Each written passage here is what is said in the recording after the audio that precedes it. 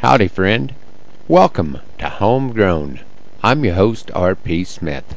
The Nebraska Cowboy Poetry Gathering is coming up in just a couple of weeks, the 14th and 15th of October. The committee has put together a terrific show this year. There's one person that will really make it worth the trip to Valentine, Elizabeth Ebert from Thunderhawk, South Dakota. I thought we would have a double play from my friend Elizabeth this morning. Let's start out with one for the season. Elizabeth simply calls this one Fall. King Midas would have loved the fall, with all its golden hue, the wheat fields ripened by the sun, the combines that will spew their wealth into the waiting trucks, the yellow ears of corn, the pumpkins bright amid the vines, and that September morn when trees change into autumn dress. Then playful breezes sweep the gaudy leaves from off the limbs and pile them in a heap.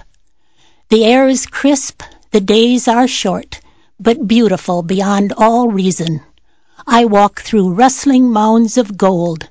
This truly is the Midas season. Now let's ride along with Elizabeth and her husband S.J.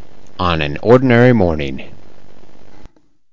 'Twas just an ordinary morning, somewhere along in May, when my husband hollered from the yard, and then I heard him say, "I'm going to the pasture. It'll take an hour or two, and if you'd like to come along, we'll drive out in Old Blue." Now, I don't get to tag along much as a general rule, but I'd finished with maturin', and the kids were all in school.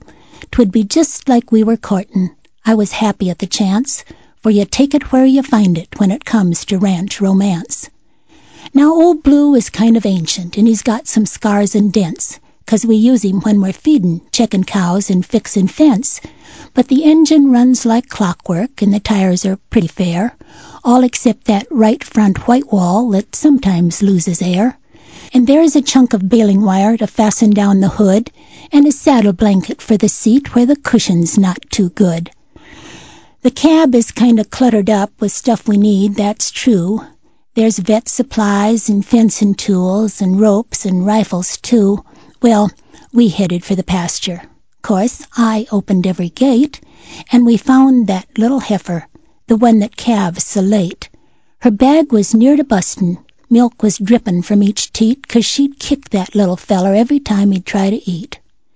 So my husband said, "I'll fix her, and I'll do it slick as soap, 'cause I got you here to help me, and I brought along my rope.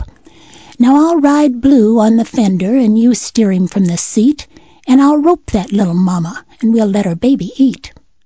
So I lined up on the heifer, and he built himself a loop. Then she took off at a gallop, so I just poured on the soup, and Old Blue was doing 30 when we topped that little knoll, but he had her caught for certain. Then I hit that badger hole. The cow kept right on going, but we made a sudden stop. My husband landed underneath, and Old Blue was there on top, but I saw that rope come trailing past, and it cheered me up a mite, and I jumped right out and grabbed it, and I snubbed that critter tight around a most convenient rock. You should have heard her beller. Then I went looking for the calf, and I brought that little feller, and I held him to his mama, and it really pleased me some to see that little belly growing round just like a drum. Made me think about my husband.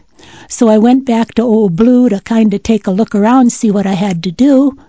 Blue was standing kind of hip-slung, 'cause one wheel was up there higher, but 'twas nothing that I couldn't fix with just some balin' wire. My husband laid there underneath, said he thought his leg was broke, but it made me pretty happy just to know he didn't croak. Well, I twisted stuff together, and I stuck Blue in reverse, and I backed out of that badger hole. Then I heard my husband curse, and when I stopped to think of it, he was right, without a doubt. Instead of backing over him, I should have pulled him out. Well, I got him loaded in Old Blue amongst all those other things, propped his leg up with that blanket, though it meant I rode the springs, and we finally limped on into town, not traveling very fast. Old Blue, he got new tie rods, and my husband got a cast. Just an ordinary morning, really nothing out of line. By the way, I checked that heifer, and that calf is doing fine.